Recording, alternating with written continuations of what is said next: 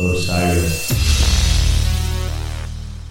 This podcast is in the Loop, the Legion of Osiris podcasts.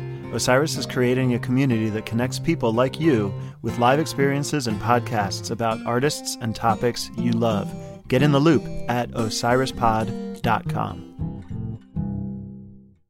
Hi, this is Dennis Dunaway of Alice Cooper. You're listening to Rock and Roll Archaeology. DIY and How Studios presents Deeper Digs in Rock, part of the Rock and Roll Archaeology Project. Music, culture, technology, and rock and roll.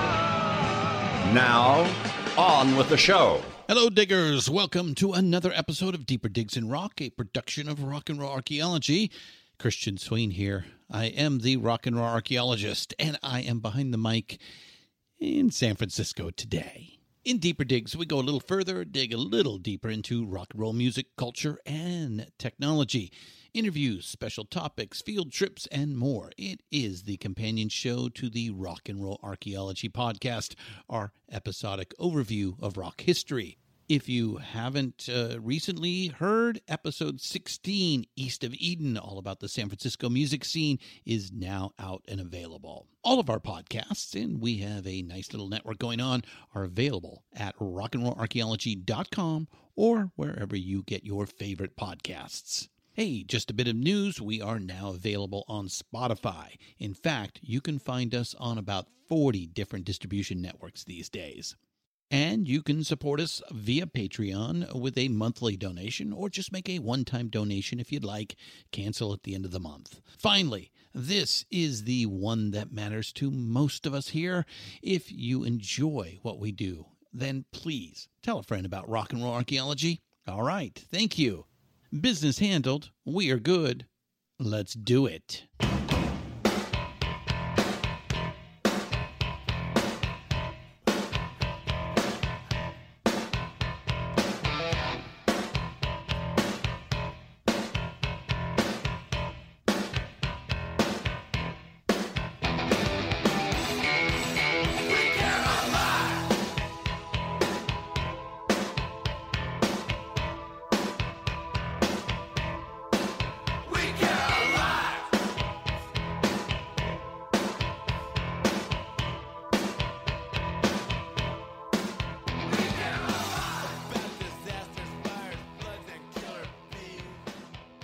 Today, we are talking with Adrian Harte, author of Small Victories, The True Story of Faith No More. Sometimes regarded by critics as unsung heroes in the rock and roll pantheon, or perhaps less so, and even a little forgotten with time by others. But to me, especially after reading the book and being reminded of their contributions of their time, Faith No More should be thought as serious influencers for the rock bands that came after them, and much more than just making a bit of a splash at just the right time and on a certain music video network. More than a little fish flopping around on the ground floor of the grunge genre. And that is Adrian's big point in the book. Coming out of the eclectic music scene of 1980s San Francisco, they incorporated numerous musical styles to create their own unique sound. It's funk, rap, metal, thrash, prog, lounge jazz, and more. Yeah, all of it. I think it's fair to say nobody sounds like them. They are unique, singular. I know I loved them back in the day and wanted to sound like them, but got outvoted in my bands. To me, they pointed the way out of the hair metal scene in L.A., along with the Chili's and a few others, but I digress. Adrian had access to most everyone that had been in and around the band, including drummer Mike Borden, bassist Billy Gould, keyboardist Roddy Bottum, and even original vocalist Chuck Mosley before he passed in 2017. Unfortunately, he didn't get to speak to vocalist Mike Patton or a guitarist from their most popular era, Jim Martin, but with shoe leather research, instead, the work is still solid. Adrian is very serious about Faith No More. He started a website dedicated to the band in 2009 when there was no band. They had broken up in 1998 and didn't reform until that year. He has the full endorsement of the band. I know I ran into Mike Borden and Billy Gould at a recent show, and they had nothing but praise for the book. This is a deep dive into Faith No More's history and at the same time a lawyerly case laid down as to their continued influence and how maybe the rock and roll intelligentsia need to take a second look at how significant their contributions were to the whole rock and roll story. But let's hear Adrian lay out his case for you, the jury, to decide. Diggers, I give you Adrian Harte.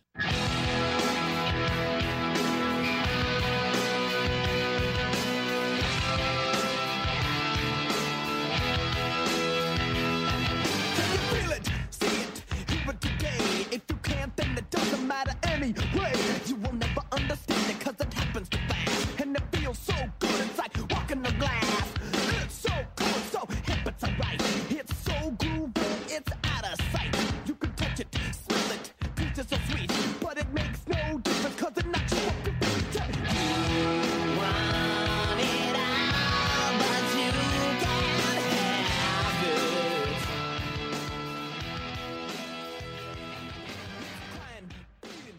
Welcome to Deeper Digs in Rock, Adrian Harte. How you doing today? I'm great. Yeah, very good. Very good. Love to have you on the show and talk about Small Victories, the true story of Faith No More. So, okay, first question: why write a book about a band that owns a very small corner of rock history? Yeah, I think that's possibly why I decided to write about it. I think, I'm a fan, obviously, and I think that comes across in the book.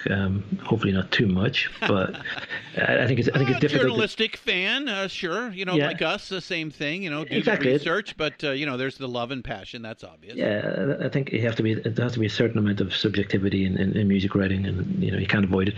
But my feeling was that Faith No More were never part of the rock and roll canon. They're eligible for the Rock and Roll Hall of Fame. They've never really been up for those discussions. I felt maybe they were a little bit neglected, definitely in the US, more so maybe than in the UK and Europe and elsewhere in the world. They're probably a bit neglected, even in recent weeks. I think there was International One-Hit Wonder Day, and again it came up that Faith No More were that one-hit wonder band. Epic, I'm sure. Yeah, right. And that was the case in Europe, or was that also? No, I think I saw it on Twitter. There was a hashtag of that. American people, thing, yeah. Mostly American people mentioning it. Yeah, and that's the thing. Faith No More has a moment, a kind of a big moment, especially on MTV. And then they kind of begin to fall further into obscurity as the music shifted. And I think it's fair to say, looking back on them, and your book has gotten me to kind of look back on them. They're far more influential than maybe I first thought. And don't get me wrong, I was there at that time in LA, in the LA music scene. And they were something to pay attention to. And we'll talk a little bit about that as we get into it. But so let's get a little background on yourself. What's the Adrian Harte superhero origin story? The origin story is, I might live in Switzerland now, but I'm Irish, and I lived in Ireland until I was 23. I've always wanted to be a journalist or a writer, so I started working for my local newspaper back in Ireland, and I think around in a place called Monaghan. It was kind of on the border, just south of the border with Northern Ireland. Okay. I studied history and politics at university, and then I wanted to be a journalist, so I worked for the local paper for a little bit. I was more interested in writing about sport than music at that time. I don't know why, but the opportunity was there. You're a big football guy, right? Yeah. Football as opposed to gridiron, but I don't mind calling it soccer because soccer is a universal word. Yeah, but I work for UEFA, which is the European football organisation that organise the big competition organises the UEFA Champions League. So I work in their communications department. I moved to Switzerland when I was 23. I got the opportunity to join UEFA when they were just setting up a website, and I got in there early, and I had a brief spell working in London for the BBC and the Guardian, but I've been back in Switzerland almost about 18, 19 years now. So I'm pretty settled here. So you are a bit of a historian and journalist by trade. You have some journalistic bona fides here, and you decide that I think it starts off with a website, right? Yes. Well, but before that, how did you first come to hear Faith No More? How did I first come? Yeah, I've been asking myself this question for a while. I think the first song I heard was either Epic or From Out of Nowhere. So it was that era. It was the 1989 era, the real thing. Yeah. Mike Patton's first album. Yeah. When they were becoming big everywhere and they were being played regularly on MTV and regularly featured in kind of the heavy metal magazines that I would read, like Kerrang and Metal Hammer, which used to get over in Europe. So you kind of grew up a bit of a metalhead. I did, yeah. I hung around with some older friends, and they were into it. I think in rural Ireland, that was at the time in the 80s and 90s. I think in rural Ireland, that was that's what teenage boys mostly, but also girls listened to. They listened to metal. They listened to, maybe it started off with Def Leppard and some of the hair metal bands in the 80s, and then it became Guns N' Roses, Faith No More, Metallica. I think were the three big groups for my group of friends. Well, it sounds like rural Ireland and suburban America have a lot in common. Yeah, I think so. It's funny. If I think the one in the larger towns in Ireland, I think they were maybe slightly more sophisticated. Maybe they were more likely to be into Manchester or some of the more interesting UK bands. The Cure, for instance. Yeah. There was in my school there was a division between the rural metalheads and then a kind of the slightly maybe cooler, I don't know, Cure heads, as we call them. The elitist new wavers, huh? We all wore black anyway, which tribe you were in. Yeah. It's just what kind of eyeshadow you wore. Exactly. All right, so why did you fall so deep into the rabbit hole? I don't know. I liked that there were metal, there was a guitar edge, but there was something more to them, There was a bit more depth and a bit more substance and a lot more to delve into, I think the real thing got me hooked. I wasn't recognize that right away. Yeah, I think so. Yeah. I think it got them. They were pretty much, pretty soon they were a favorite, and I think that was really copper fastened in '92 when I saw them live for the first time. And they played Slane Castle. Opening for Guns N' Roses, right? Opening for Guns N' Roses, yeah, and that was just around the time. I think it was a few weeks before Angel Dust came out, and they had a kind of different look and a different sound, and they came out and they didn't, no holds barred. They were playing for a Guns N' Roses crowd, but they didn't come out and play Epic or From Out of Nowhere or anything straight away. They launched straight into Caffeine, and Patton was, with his hair cut shorter, was launching himself into the stage, and it was like, it was captivating, and the kind of, I was then, and I still am, a Guns N' Roses fan, but they kind of, for me, they blew Guns N' Roses away that day, and then Angel Dust came out, and that's still my favorite album, and I just it had even more stuff that you could delve into. You could listen to, you listen to a song like Malpractice or Caffeine, and every time you listen to it, you hear something new. I know they were doing. Yeah, they were doing interesting things with, music concrete and sampling and different sounds that I hadn't been exposed to at all at that stage, and it was still rocked hard, for a teenage guy. It still had something like that, And then I saw them again that year in the Point Theatre in Dublin, where they were supported by L7 as a standalone gig, and it was just they blew me away, again, and they were then and they have been since my favorite band. Yeah, obviously I remember Epic coming out. I mean, it was all over MTV. You couldn't miss it. And I was in the LA music scene at the time, and it was definitely a bit of a sea change. There was something different going on in the the world of power ballads and hair metal bands that I was surrounded by. Really, really like that. I immediately didn't put together that was also the band that had recorded We Care a Lot a couple of years before. Obviously, and we'll get into that on reasons why, different singers and so on and so forth. But I think we're beginning to hit on some of the things that make them special, and that is, a huge palette of influences that they pulled from to put into their music here. So now, you before you wrote the book, as we said real quickly here, you started a website called I think it's FMN 2.0, right? Yeah, exactly. Yeah, and that can be found at I think it's Faith No More. NewFaithNoMore.com. NewFaithNoMore.com. Right. Yeah. Right. So when did you do that? They started in they announced in early March 2009, April 2009 that they were getting. The band kind of was getting back. Yeah, exactly. And I said, okay, it was something I wanted to do. I wanted to do a little bit more writing. I wanted to, check out, how best to blog, because I was interested to see, let's set up my own blog and very soon, actually, within a matter of weeks and months, the site became popular, and it became popular with the band themselves, because the band had decided when they got back together that they weren't going to do any major press interviews on the first tour or about the first tour, and they were quite happy for me to kind of communicate for them in a way, following up tour announcements and communicating indirectly to the fans on their behalf. And I got to know the band pretty soon. I got contacted Bill Gould through Facebook. We met up then later that year at a show in Prague. I got to know the guys, and they loved the site, and it became a very, very popular site. There was, I think, when the band played their the first comeback show in June 2009 at the Brixton Academy.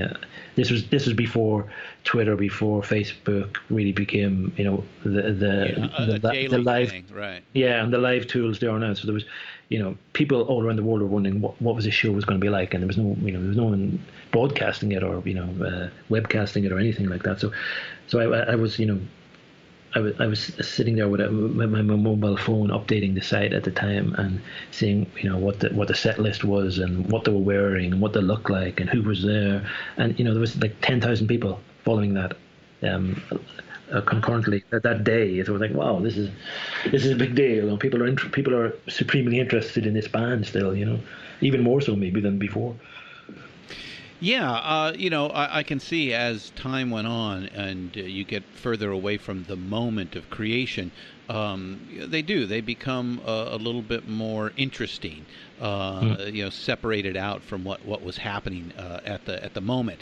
And we'll get into talking about career moves versus passion and desire, and how they may have gone down one road at the expense of another, and sometimes that happens. But okay, so tell us about. So you start this website. I've gathered a fair amount of fans. I would assume that's on both sides of the Atlantic. Yeah. The band itself now has expressed an interest in you continuing doing this on their behalf, and you've become friendly with them. So I guess it does stand to reason that the next step would be, hey, maybe somebody should write the definitive biography of the band, huh? Yeah.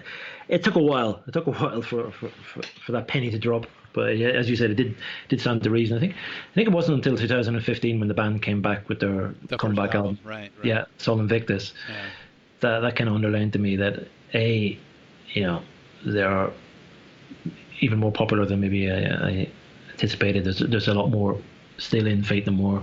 There's a lot more interest in the band still. The band have still something to say, and maybe I'd taken the site maybe as far as I could go, and because like a lot of bloggers, you find that a lot of people who were maybe on the site before are actually more interested. It's easier for them to get information through Twitter and Facebook now. So I was like, okay, and I want to write. I was doing less writing in my day job, so I was like, okay, I have a passion for writing, and I need to write something. And then, I think the itch started around then, and then it was a question of putting a proposal together and trying to get publishers on board and trying to get the band on board as well. Yeah, it's getting a lot of very good press, and now appears to be the definitive history of this semi-obscure but highly influential band. So tell us about researching and writing the book. Yeah. There was a lot of research basically. As I said, I studied history, so I do like. Yeah, it is 566 pages long. Yeah, I do like digging deep digging deep into bands as a title of this show. So I think I started off. I had put together 3 paragraphs and an outline, 3 chapters and an outline to kind of get a publisher interested and to get the band on side. So I concentrated mostly on the early days because it's kind of the origin, the origin story, okay, it's maybe a cliche in rock biographies, but sometimes it's the origin stories are much more interesting because people don't really know them, and I think there was a lot of maybe misinformation and rumor about Faith No More's origin story, and I thought it was also there's a lot of personnel changes as well. Exactly. It's not easy to keep track of all the players as time goes on. Yeah, and I wanted to track down as many of them as I could. So I think that's what I started off doing, really, is trying to track down their kind of early band members and the people that hung around and getting a flavour of that scene. That's what I maybe spent possibly too long, but I spent a lot of time with that before I got a publishing deal, or before I really started talking earnestly with the band about the idea. Because, as I mentioned, I was a metal fan and I got into Faith No More as a metal band, even though they're really not a metal band per se.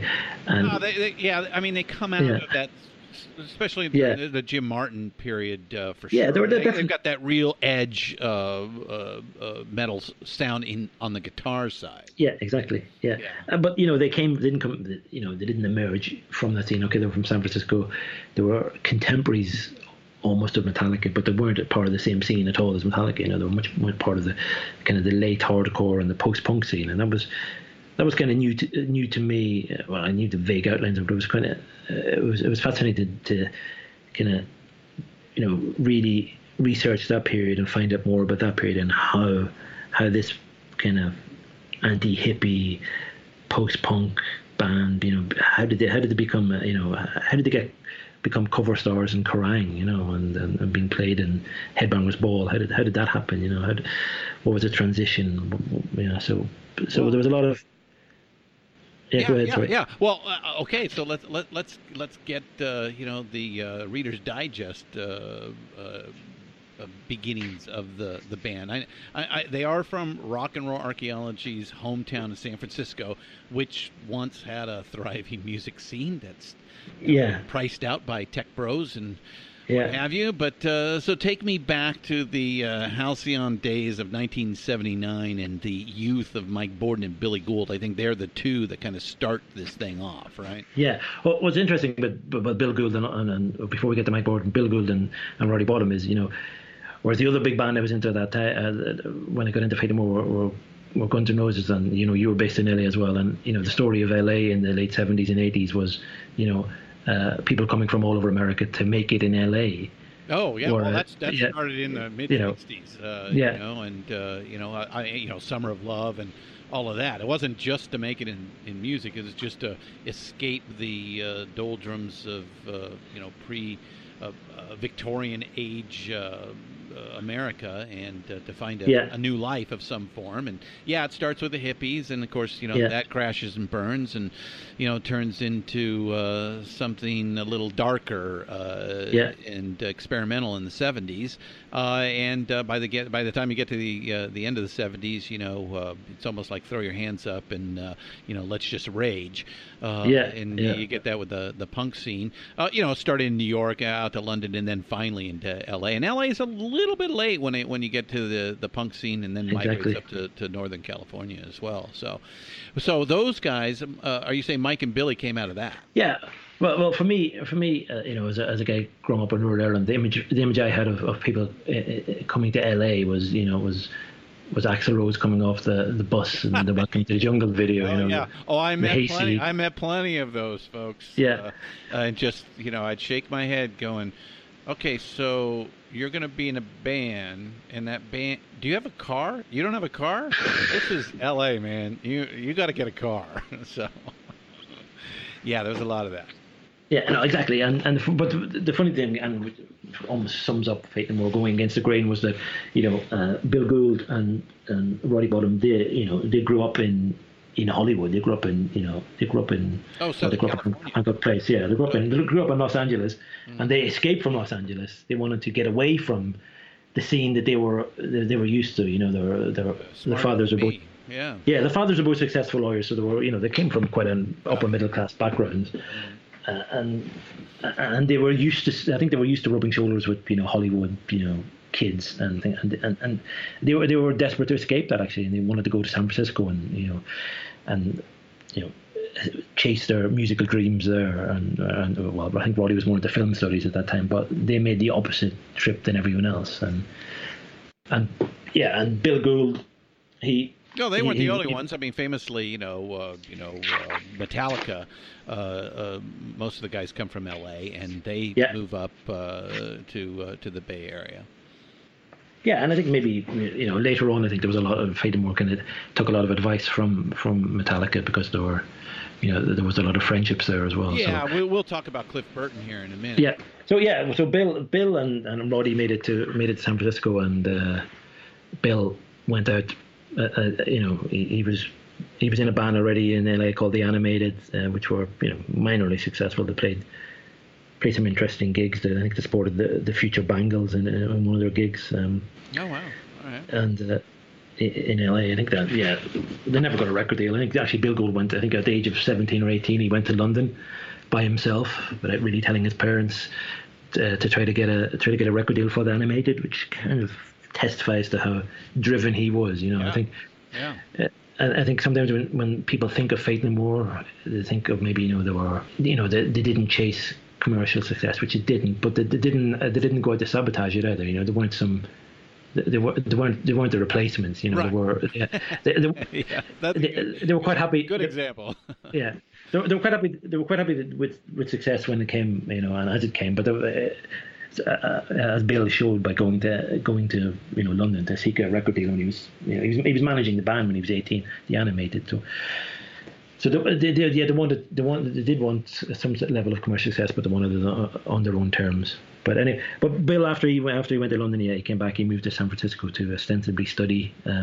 Roddy Bottom was also studying at the time as well. He was studying film studies, and Bill he put up a notice looking for band members, and he eventually met a band and met Mike Borden, and Mike Borden and Bill Gould joined a band that were then known as Fate No Man, previously been known as Sharp Young Men, that had been founded by Mike Morris and Wade Worthington, and they joined that band, and Fate No Man was born in about that period, autumn of 1981. So, and Mike Borden, I believe, grew up with Cliff Burton, right? The tragic he did, yeah. San Francisco's monster of metal, Metallica, and Cliff actually kind of helped the early band, right? He did, yeah. But it was probably more later on that he helped him on. He pretty much introduced him to Jim Martin, but he also helped him with advice when they were looking for management at various times. Maybe it was some advice that backfired, but there was a connection there. I think there was a feeling for definitely with Mike Borden and later Jim Martin when they saw their friend Cliff Burton, and people they grew up with being so successful in Metallica. There was something there was a feeling that this was something they could do as well, and Mike and Cliff, they went to school together. I think they were pretty tight. They did, when they were in Cliff's bedroom together at one stage, and Cliff decided I'm going to be a bass player, and then Mike Borden popped up. Well, then I'll play drums, and it was as simple as that. They were choosing their instruments, and it went from there. And they were in one of the first bands. I think it was definitely Mike's first band was a band called Fry by Night. It was supposed to be Fly by Night, but there was a typo on the poster, and it was the unlikely trio of Mike Borden, Cliff Burton, and Eddie Chacon, who later it was a real one-hit wonder with Charles and Eddie, and their single "Would I Lie to You." He was the three of them were in a band for a short time as well. Wow. All right, so to me, the identity of Fate No More is hard to pin down. There is a lot going on in the music, as we kind of hit on already. So it's very hard to categorize in an era where, that's a necessity to survive in the music business. So what were some of the earliest influences to their music?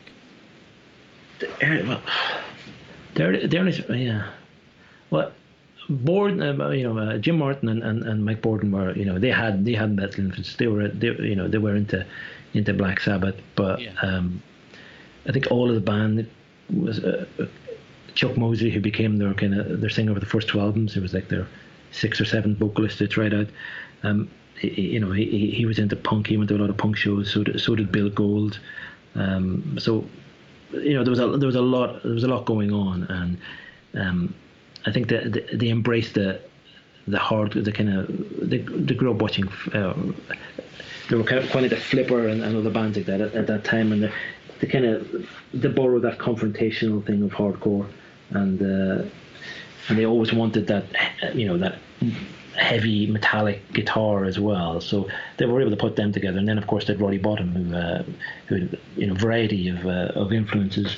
Who was the keyboard player, and the keyboard they used on their first record, and some of the first concert and some of the first record was actually used as part of to make part of the Flashdance soundtrack. So they're all sort of a pop sensibility there. So they throw that all together, and that's what you come up with a very unique sound.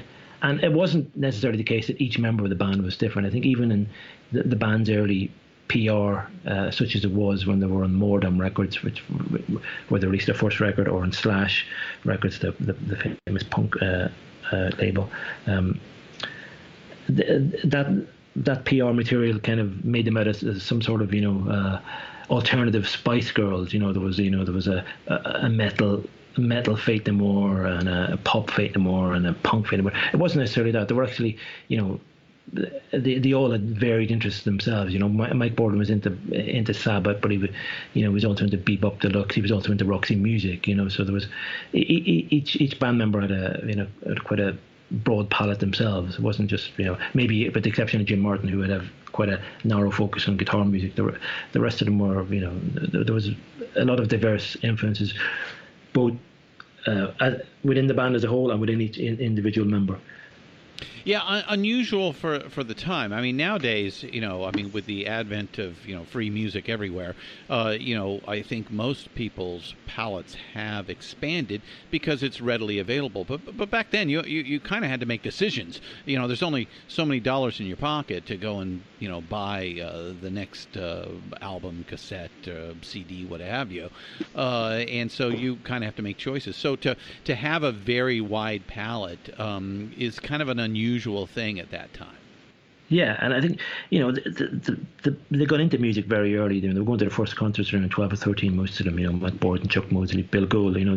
And there's a line in it, for Mike Borden, for him music was everything, and for Bill Gold music was everything. So they were, that was what brought them together, and that's what they devoted all their time to. And as you suggested earlier, that probably wouldn't be possible in San Francisco now, but it was definitely possible then. Yeah. They were living in pretty much what were squats, and they were rehearsing in what were the old Ham's Brewery, which was we were actually rehearsing in the beer vats. They were used by bands at that time to do the rehearsals. So there was a lot of free space for bands to operate, and cheap. They were.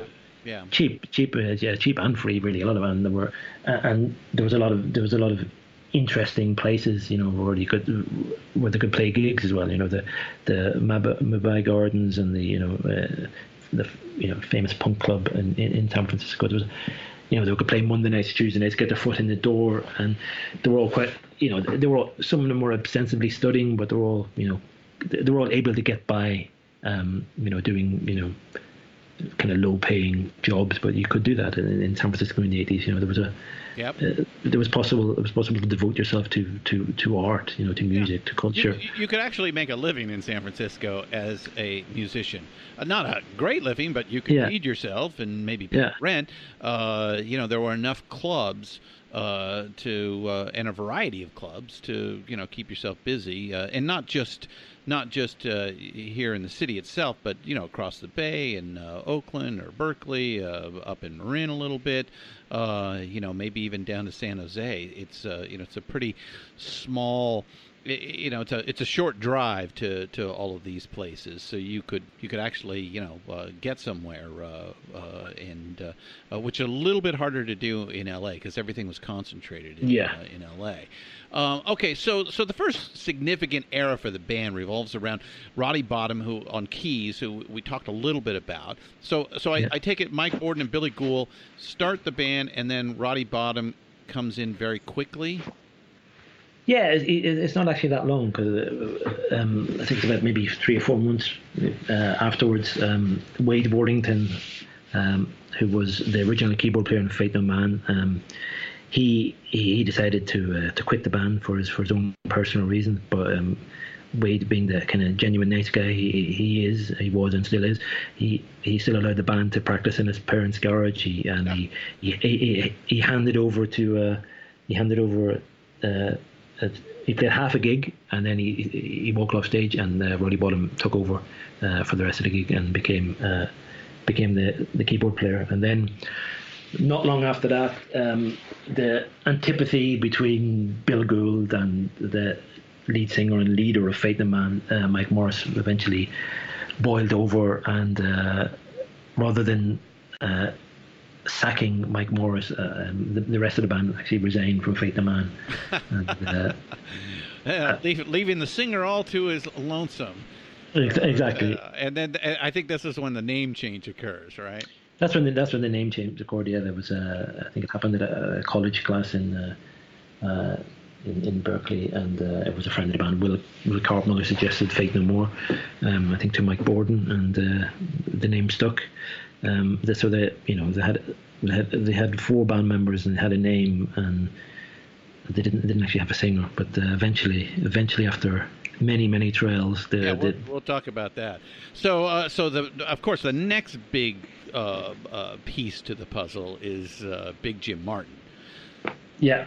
So tell me how. Okay, so now we have Roddy Bottum. So the band is Mike Borden on drums, Billy Gould on bass, Roddy Bottum on keys, and now Big Jim on guitar. So tell me how those guys helped shape the band's sound of the early '80s.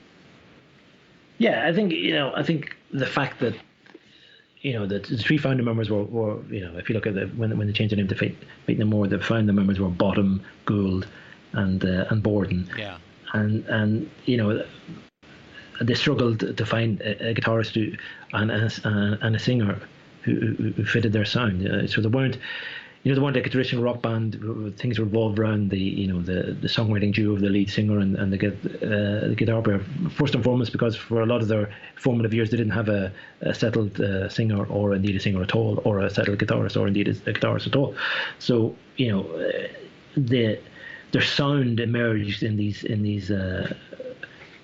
sessions at the vats in San Francisco, in these converted beer vats, where there was kind of long, probably alcohol fuel sessions involving the 3 of them, really playing kind of loop after loop. And even today, even if you listen to Sol Invictus, their 2015 album, you can see at the base of their sound, there's still the tight, the 3 of them, drum and bass, with the kind of the melody largely being driven by the keyboard rather than the guitar. And it all goes back to 1983, 84, when that sound was manifested himself in those sessions. Yeah, I think that is a big separation with Faith No More, as opposed to some of the other bands that come out, is the heavy keyboard sound that you get. And it's funny, again, listening back to some of these songs, you would think it might come off as dated, because a lot of keyboard sounds from the 80s are dated, but it doesn't.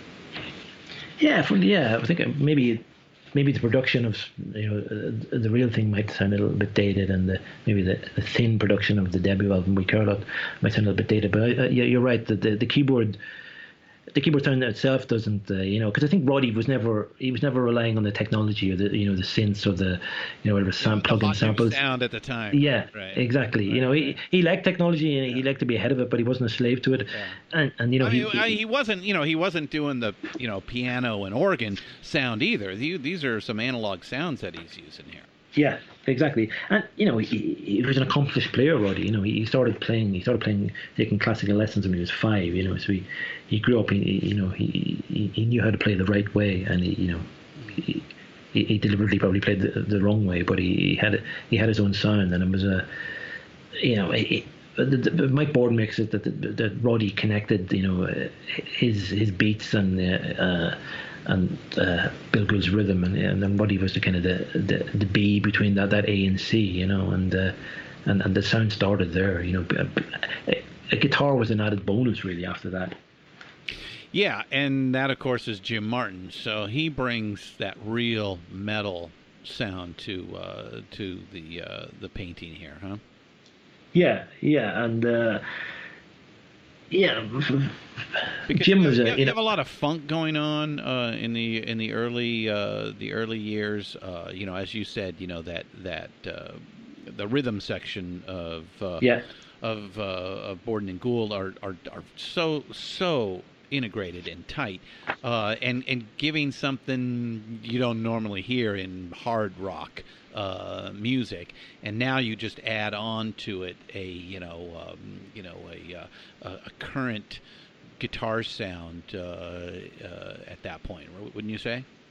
Yeah, I think I think they're always looking for that sound, and they cycled through 6 or 7 guitar players before they happened upon Jim Martin, which was odd because Jim Martin and Mike Borden had already played in a band called Easy Street, back in the 70s, because they grew up together.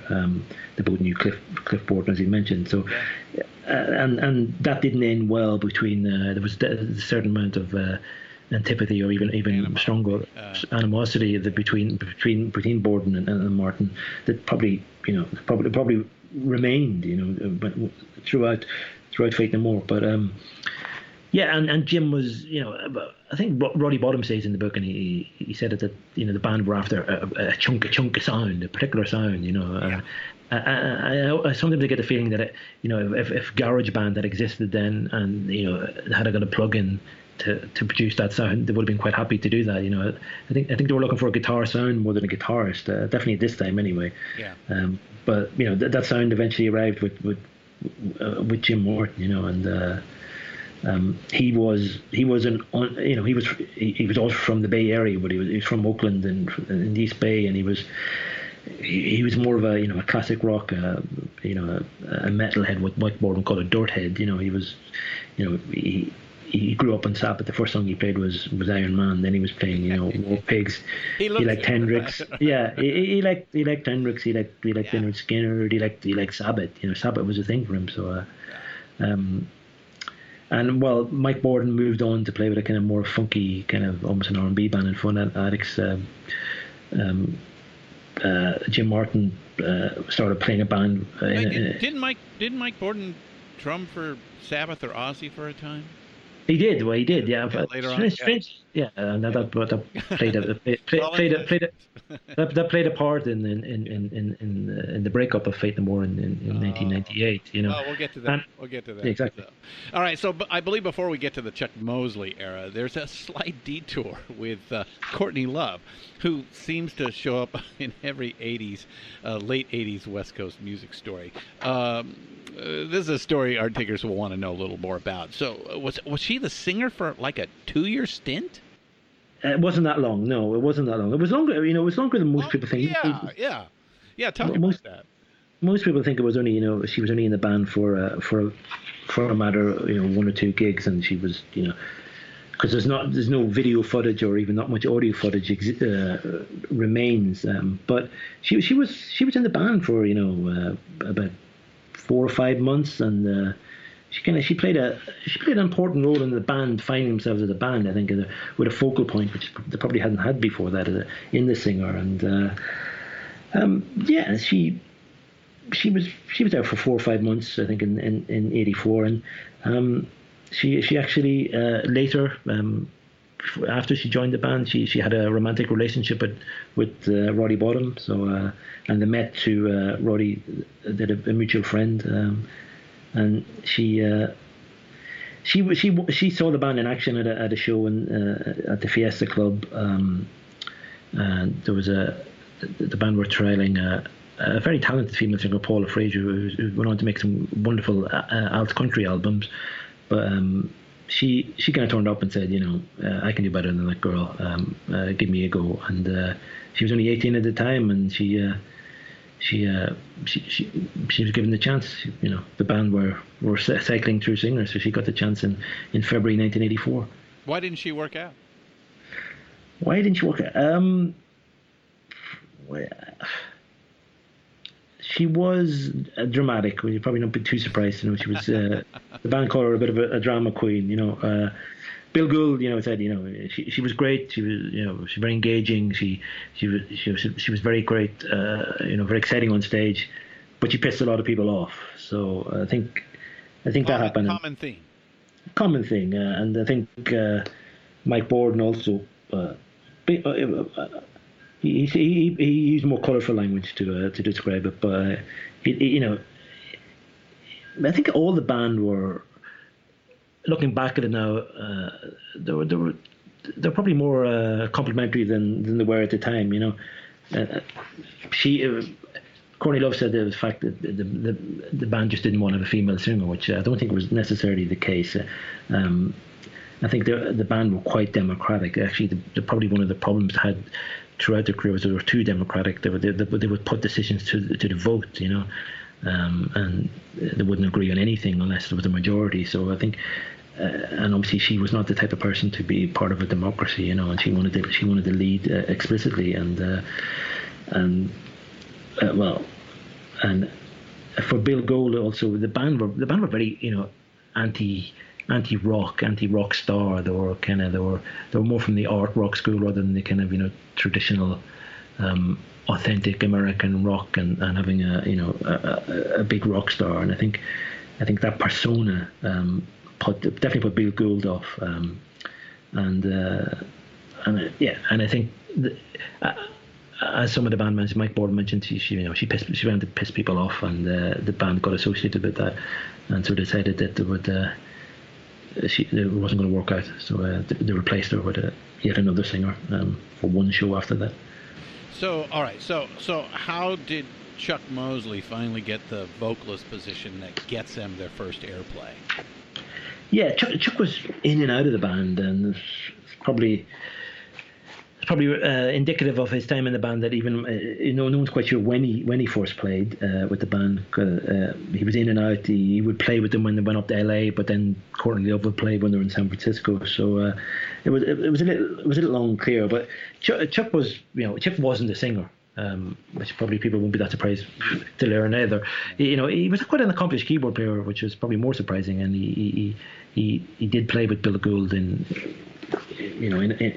a band in LA, so in the animated, and he went on to play in his own punk outfit called Haircuts That Kill, and they were another band who struggled to find a regular singer, and so he became the singer there. He first sang with Faith No More in December '83 when they played in LA, and eventually in September '84 he became a permanent presence, playing older gigs. Then they get a little airplay with a cult song, We Care a Lot. But I believe that is the second version that comes with the follow-up, Introduce Yourself, right? Yeah, the first version was recorded in 1985. I think the band would readily admit it was heavily influenced by Run DMC.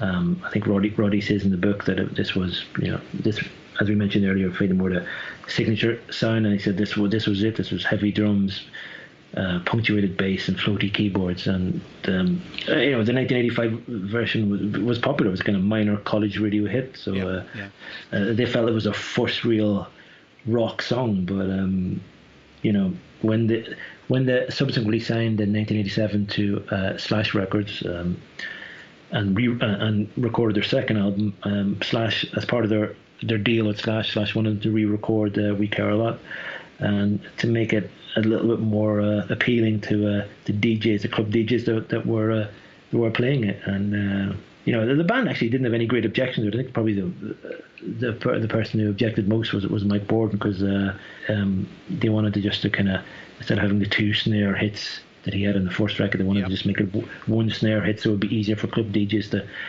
to cut and sample. And the band took the opportunity to kind of update some lyrics as well. They had the first version mentioned Madonna and Mr. T, and then the second version is kind of like the second version mentions Transformers and the Cabbage Patch Kids. So So some cultural references change between the two versions. Yeah, but the band were ready to do it, and they didn't resist in any way. They said, "Okay, this is something we do." They didn't have any artistic or objection to it. But that's really, We Care a Lot's the only kind of song that jumps out, at least commercially, with two albums and with Mosley as the singer. And at the same time, I think it sounds like Mosley goes off the deep end. So what happened there? Yeah, I think Chuck was never comfortable being a singer in the band. I think that it had a beneficial effect that it contributed to his sound. He maintains he invented rap rock, which he might well have, because he didn't really, sometimes when he didn't understand the melody, he would kind of chant and rant along, and it became kind of like a rap. It wasn't necessarily what he intended to do, but and the band at that stage, he wasn't integral to the songwriting process. He was still based in LA. They were down in San Francisco. They would send him tapes. Sometimes the tapes got lost in the post, but then he would receive the tapes and record over them. So he was a bit out of the loop, and he had a habit in the studio of picking up a sore throat or some sort of psychosomatic illness, just as they were in the studio or just before a big gig. So there was an element that he wasn't as driven or as focused or as motivated or necessarily as confident as the other members of the band. And eventually, at the Introduce Yourself launch party at the Club Lingerie in Los Angeles, he had a complete meltdown. He went missing before the concert. And what's significant about this that gig at Club Lingerie in May 1987 was the great and the good of the record industry. The US record industry was there. The magazine editors from Rolling Stone, etc., MTV executives, radio station bosses and pluggers were all there to see this hyped a new band. And first of all Chuck went missing, and then next thing he actually physically fell asleep on stage. And as Mike Borden said, it just went from bad to worse. It was a disaster, and Bill Gould, he still refers to that concert. He still feels it, that no show, that falling asleep on stage set the band back several years. So, but at the same time, Fate No More were in 1987 and even 1980 were becoming quite popular, especially in the UK. They were on the cover of Sounds magazine and NME, and it was Chuck Mosley's face was on the cover of these magazines. So he was the face of the band. He was the image of the band. So it wasn't. In retrospect, it wasn't an easy decision then. Yeah, in retrospect, when you look back at Faith No More from the Real Thing era onwards, you think, well, it was a fait accompli. It was it was an easy decision, but it wasn't an easy decision for the band, for the management, for the record label, to effectively start from scratch, and try to find a new singer, and sack their singer. But they did. So now we get into the most important period for Faith No More, and that begins with the band grabbing the singer, Mr. Bungle, Mike Patton. So what does Mike bring to the influences? Well, I don't think his analogy I included in the book, but I remember I first put this question to Mike Borden. He said, we were a kind of a beat up old car going along quite well, and then suddenly we were patching the car up every now and again, but finally we replaced the car with a brand new engine, and I was like, wow, well, we can go anywhere from here. And that was how he described Mike Patton, and again, Mike Patton was an unproven, singer at this time. Mr. Bungle, they had a few demo tapes out. The band had seen him perform with Mr. Bungle, they'd first met Patton when Fate No More supported the Red Hot Chili Peppers in San Francisco, and Patton came down from Northern California, from Eureka, kind of just behind the Redwood Curtain. He was only 19, 20 at the time, and he when Chuck Mosley was fired, they remembered him. They remembered his Mr. Bungle demo tape, and they contacted him because really they were putting feelers out for other people, and nothing was coming back. So and then he came down to San Francisco. He auditioned for the band in their rehearsal space, and they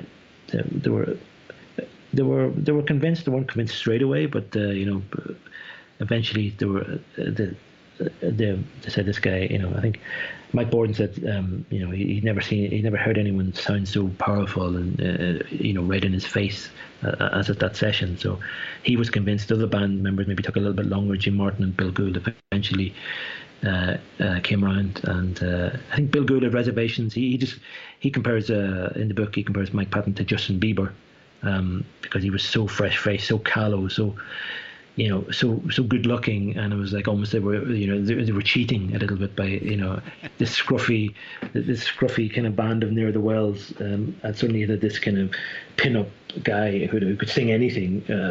Tell that to the Doors. Yeah, well, exactly. All right, so 1989, the hair metal scene's dying a slow death, a slow and painful death. We're still 2 years away from the death knell with maybe Nevermind, but the band breaks out with a hit song and a hugely popular video for Epic off the album The Real Thing. Yeah. How unexpected was that for the guys? How unexpected was it? Yeah, I think it was unexpected, and you have to remember there was almost a year between the release of The Real Thing in '89 and Epic becoming a bona fide hit the following summer. So not too dissimilar from like the GNR story, Exactly. The Appetite for Destruction was out for like a year before anybody really started to pay attention to it. Exactly, and about the same time, and maybe it is because it was so against the grain of what was going on and what was expected, and that was definitely the era of the record companies all wanting whatever the thing was. Everybody had to have a flavor of that thing, and let's face it, Faith No More does not fit in an easy category. No, it didn't, and I think one of the trade papers at the time, one of the record trade papers actually described Epic as radio poison, a mixture of rap and metal as radio poison, and it almost proves that way. And I think the video was a big part of that band, of that song breaking through. Okay, the song was a great song, a dramatic song, but paired with that Technicolor, highly dramatic, quirky, kind of really odd video. Visually stunning. Yeah, and the record label saw that Fate No More playing to bigger and bigger audience in the UK, in London particularly, and they rode in behind him. Then Warner Brothers, Slash was a part of Warner Brothers, so Warner Brothers themselves got behind the band and they pushed it. But even then, they pushed it to MTV. They got in contact with MTV, but it took a while. It still took, as I said, it took a year for Epic to break through. It was a kind of a mixture of a good song, a great video, record label pushing it. The MTV eventually getting behind it, and people wanting it, and and the band had toured non-stop. They were supporting Metallica at that time as well in late '88. So they were willing to play almost every night to get this new audience. And finally, when the breakthrough came almost a year later, they were kind of dead on their feet. But the record label put them out for another year of touring and promotion. Yeah, and they became an international band at that point. So they have a winning formula. They are darlings of the new metal scene. They're staples on MTV, Grammy nominations, and they decide to blow it up by getting even more experimental with the next record, Angel Dust, in 1992. Now, we are definitely in the grunge era at this point. Yeah. So what was the thought process of like going, wow, they could have made songs similar to Off the Real Thing as a follow-up, and gotten even bigger. Yeah, I think they probably could. I think they were also a little bit of a victim of timing and circumstances, because I think in the 1 year. 1 year they were off the road, and so probably from 1991 to 1992, things, as you said, things blew up completely. Grunge blew up. Nirvana, specifically, became hugely successful. How the US charts were compiled changed. The SoundScan era began, and that made that brought alternative and hip hop and other music kind of more into the mainstream. And I think it's a whole. These are all influences that you find in Faith No More's music. Yeah, they're all there. And for me, the thought experiment is, what if the band, instead of going back out on the road in 1990 and 91, had recorded a follow-up album, then maybe they might have had immediate success and greater success, but because they released a live album live at Brixton Academy, and it was much more successful in the UK than the real thing had been, because the fans were desperate to get Faith No More material at late 1990, 1991. Maybe by the time 1992 came around, no matter what they would have put out after the grunge explosion of 1991, and even Metallica's own ascension to superstardom, they would have been they would have been a little bit behind the curve. But no matter, Faith No More were going to do the album they wanted to do. Okay, they knew the record company wanted hits. The one thing the Faith No More weren't going to do was going to do another real thing. They were determined not to do it. Everyone in the band were determined not to do it. Mike Patton, he'd only written the lyrics for the real thing. He came in very late in the recording process. He wanted to be much more involved in the songwriting process from the scratch. Bill Gould, particularly, he hated the funk metal tag that Faith No More had been numbered with, alongside bands like King's X, Dan Reed Network, the Chili's. He said he was receiving hundreds and hundreds of demo tapes from wannabe funk metal bands, and he just absolutely detested both the term and the music associated with it. The producer of Faith No More's first 4 albums, so Matt Wallace, he was aghast when he heard the real thing with the production job he'd done. He thought he'd ruined the album, and he wanted to go for a much richer, denser, maybe less commercial sound. And this is what it's, Roddy Bottum had, as I mentioned, Roddy Bottum was always into technology, and on this album, he knew equipment, new synthesizers. He really, dug deep into using sampling and music concrete, and so he was much more involved in the songwriting as well. So the band, for their own reasons, not necessarily just to willfully make a different record, but for their own reasons, they were always going to evolve, and they had a lot of confidence. They'd been out on the road almost for 2 years non-stop, so they were kind of, there was a certain amount of exhaustion there as well that drove Angel Dust, and kind of contributed to that kind of dark, kind of mordant, misanthropic feel of the album. Well, I don't know. Listening back, it's obvious that Angel Dust proves to be a pretty good move, and it's an extraordinary record. And it does have a couple of singles. I mean, certainly nothing like Epic, but Midlife Crisis, A Small Victory, and most importantly, not metal, but the Commodore's Easy. I mean, I can't imagine them sitting there and putting that song to tape. To me, it's obvious. I mean, as soon as you listen to it, you go, of course, it works. It sounds great. But it's just so divergent from what they're after. It must have drove Warner Brothers crazy what to do with these guys. Yeah, I think so. I think obviously, looking back, as you said, Midlife Crisis does stand out as a single, and just for whatever reason, it didn't really take off at the time. Maybe because it came with quite a dark video, a Kevin Kerslick directed video, which featured kind of a man being quartered by runaway horses. So it wasn't quite it wasn't quite as colourful as In Your Face as Epic. So it was quite a change from that. And as you mentioned, Easy it was a hit single. It was a hit single. It was number one in Australia. It was the top three in the internationally. in the UK. That's the other thing. They begin to gain more credibility outside of the U.S. At that time. So would you call Angel Dust like the peak and the most influential for Faith No More? I would call it their masterpiece, their best work. I think I know there's a dedicated camp within the Faith No More fan community who are equally committed to King for a Day, Food for a Lifetime, their 1985 album, and some significant minority also attest to Introduce Yourself. For me, and I think most observers, Angel Dust is where they reached, as you say, their creative peak, and really went to a completely different level than had been on the Real Thing, and developed as musicians, as songwriters, as composers.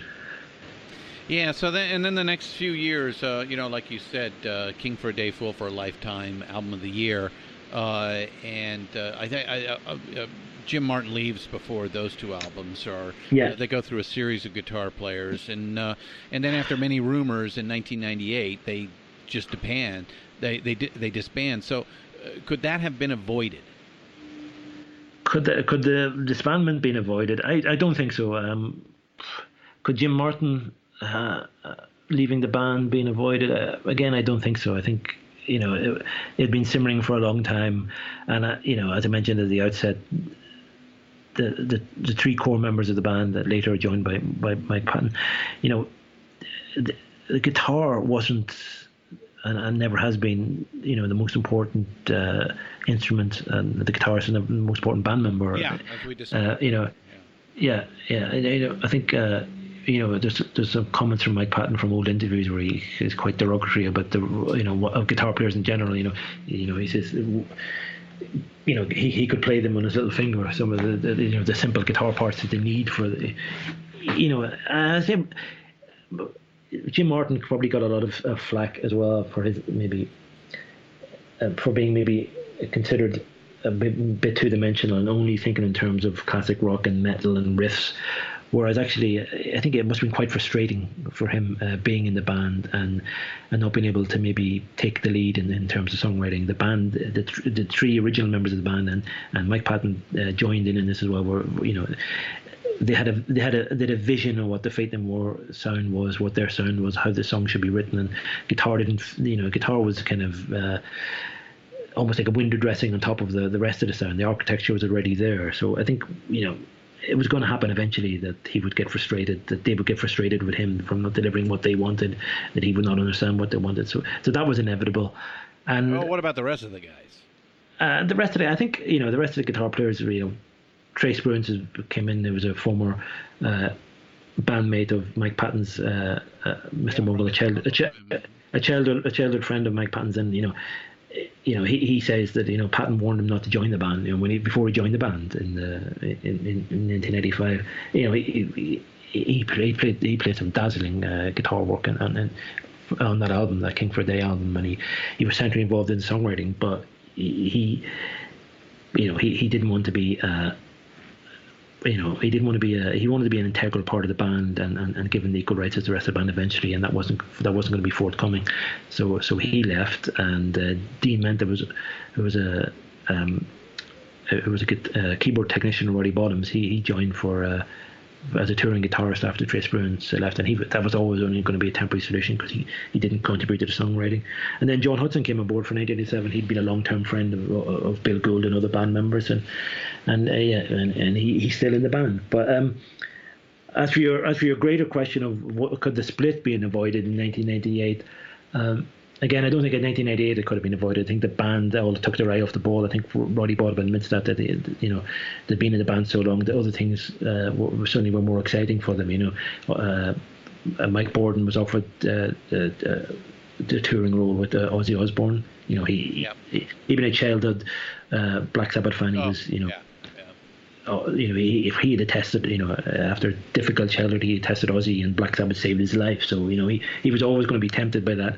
And as it transpired, he ended up playing almost as long with Ozzy Osbourne. He played from he played for almost 14, 15 years, almost as long as he did in the first incarnation of Faith No More. So he was in it for the long term. Mike Patton had various projects that he wanted to be involved with. Phantoma with the band at the time.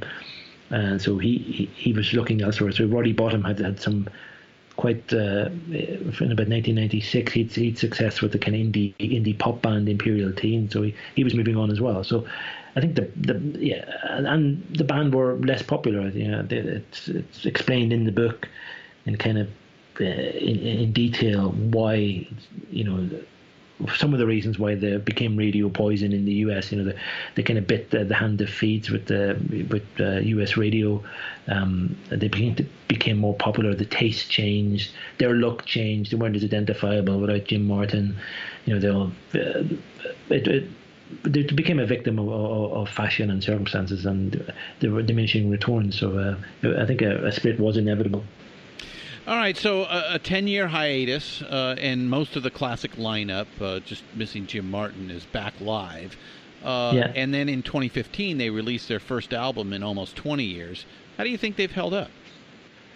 Yeah, I think when Faith No More came back, I think most fans were happy just to see them playing live, and see them, reinvigorate the old favorite songs, and play European festivals, get some recognition by playing some big shows, playing, big headlining major festivals in Europe and South America, and I think that fans are happy with that. And then there was maybe a bit of trepidation when talk of new music came, when they first played the song Matador in 2011 live. That was the first inkling that they would be working on new music.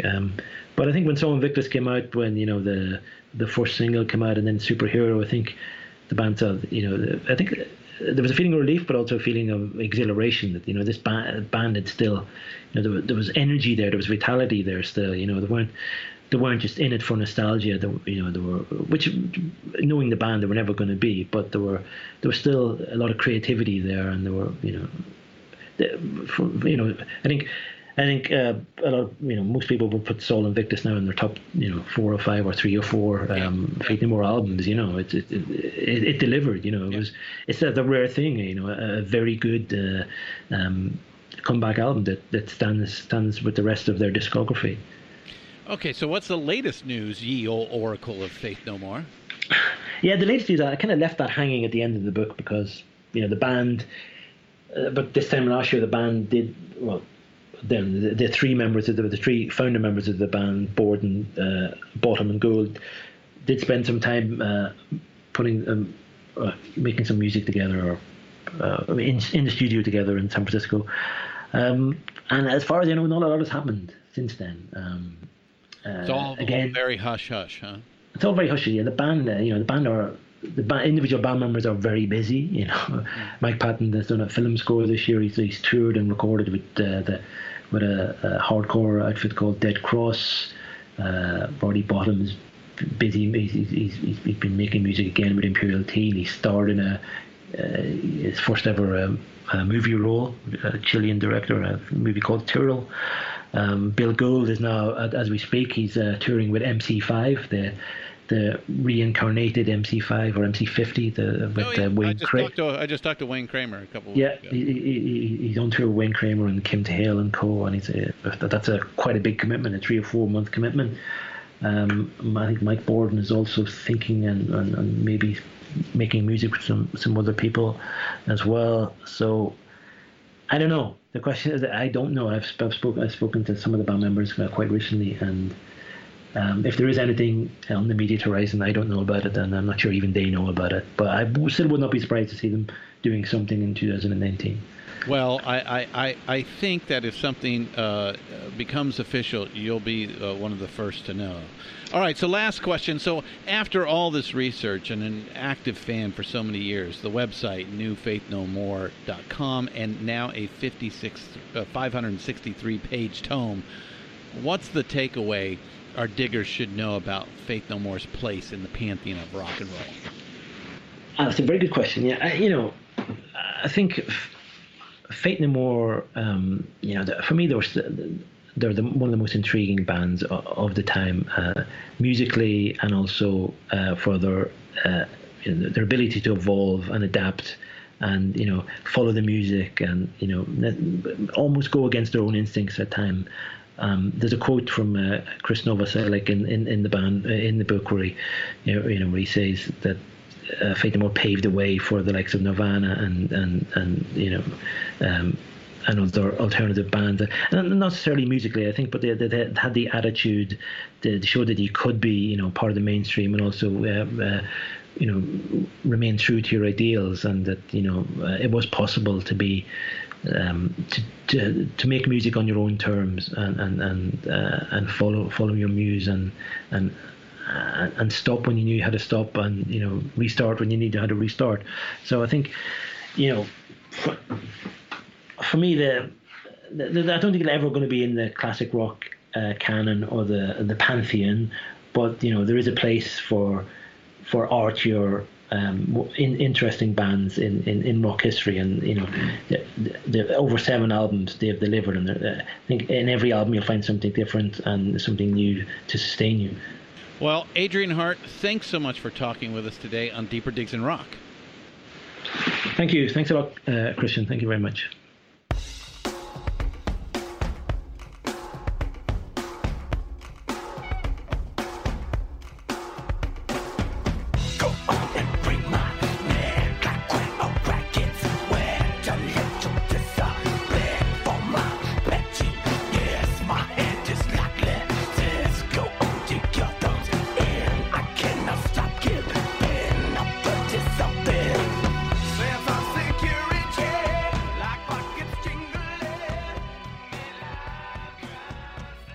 Well, what do you think? Let us know. Does Faith No More require a rethink? Should they be moved up the list of greatest and most influential rock and roll bands of all time? Should they be considered in the Hall of Fame? If that's still important, please let us know. However you feel about it, be sure to pick up Adrian's excellent book that lays out a pretty good case. And you can find him at the FNM 2.0 website, newfaithnomore.com. Oh, and he's starting his very own podcast, continuing to dig even deeper into the band called Podcast Croissant. Thanks again to Adrian Harte, and please do pick up his new book, Small Victories, The True Story of Faith No More. I'm Christian Swain, and this has been Deeper Digs in Rock, a production of Rock and Roll Archaeology. So keep it easy while you keep up the rockin'.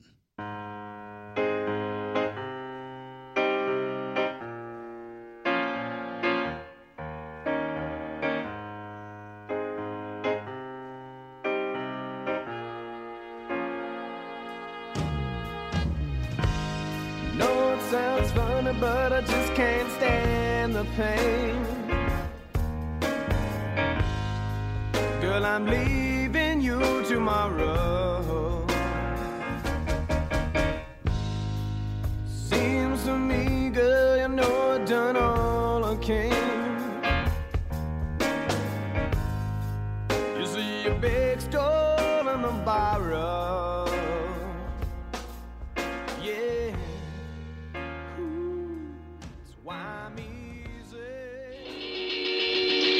Looking for ways to help right the wrongs of social injustice?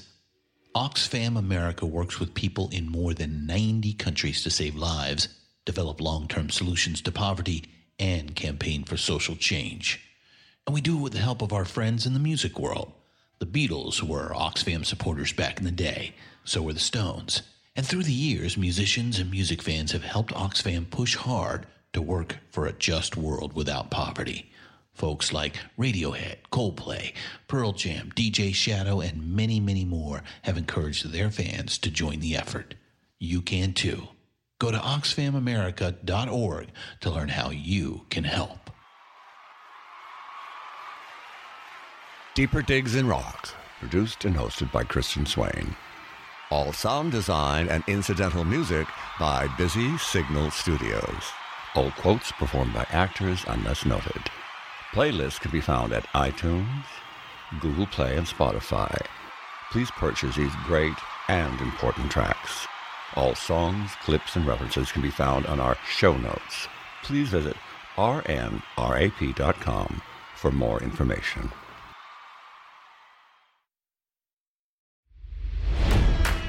It's NFL draft season, and that means it's time to start thinking about fantasy football. FantasyPoints.com features industry-leading experts and prognosticators using proprietary hand-charted data to help you score more fantasy points. FantasyPoints.com is the place to go for whatever kind of fantasy football you play. Whether you play fantasy football, daily fantasy sports, or do a little bit of everything, Fantasy Points has the meticulously researched content to guide you to victory. And why wait for the fall? Fantasy Points also covers the new spring football league, the UFL.